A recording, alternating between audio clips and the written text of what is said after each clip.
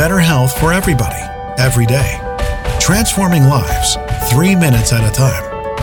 Listen up. This is your daily health tip from The Good Company.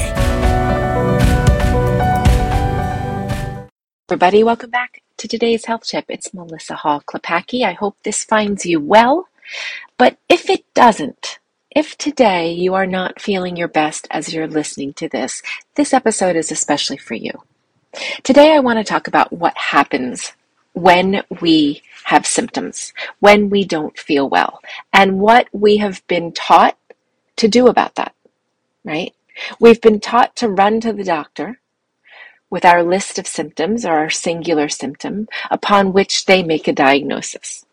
And I'm sure you've been there where you've gone to the doctor with a specific symptom like, I have headaches every 3 days. And they do a couple studies and just headaches alone, it seems to be the only problem. Maybe your lab work comes back normal. Maybe they've gone ahead and ordered a CAT scan and they can't see anything there either.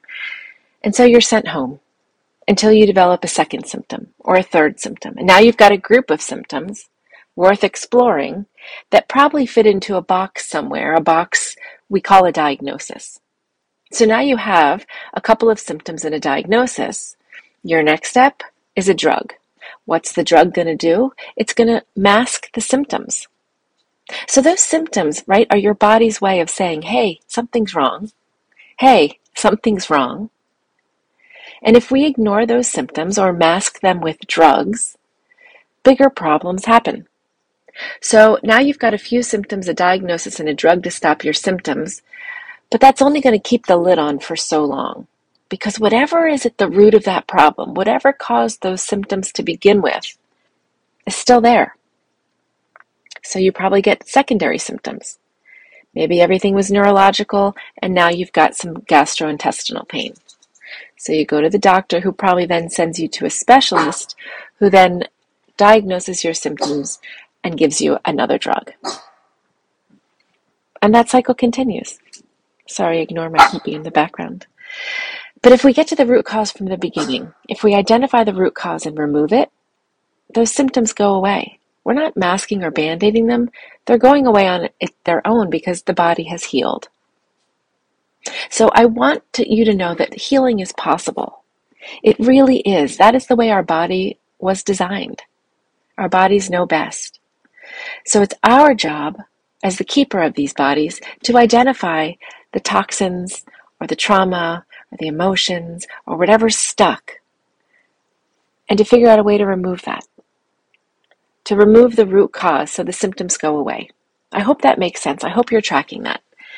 Because it's such an important realization to have as a human being that we're in control of our physiology and our physicality. And our job is to stay healthy and stay pure and stay vibrant and stay clean in a toxic world. So find the root cause and the symptoms will go away. That's one path. Or ignore the root cause. Wait for those symptoms to cluster to give you a diagnosis, and then someone will be happy to give you a drug that will take all those symptoms away.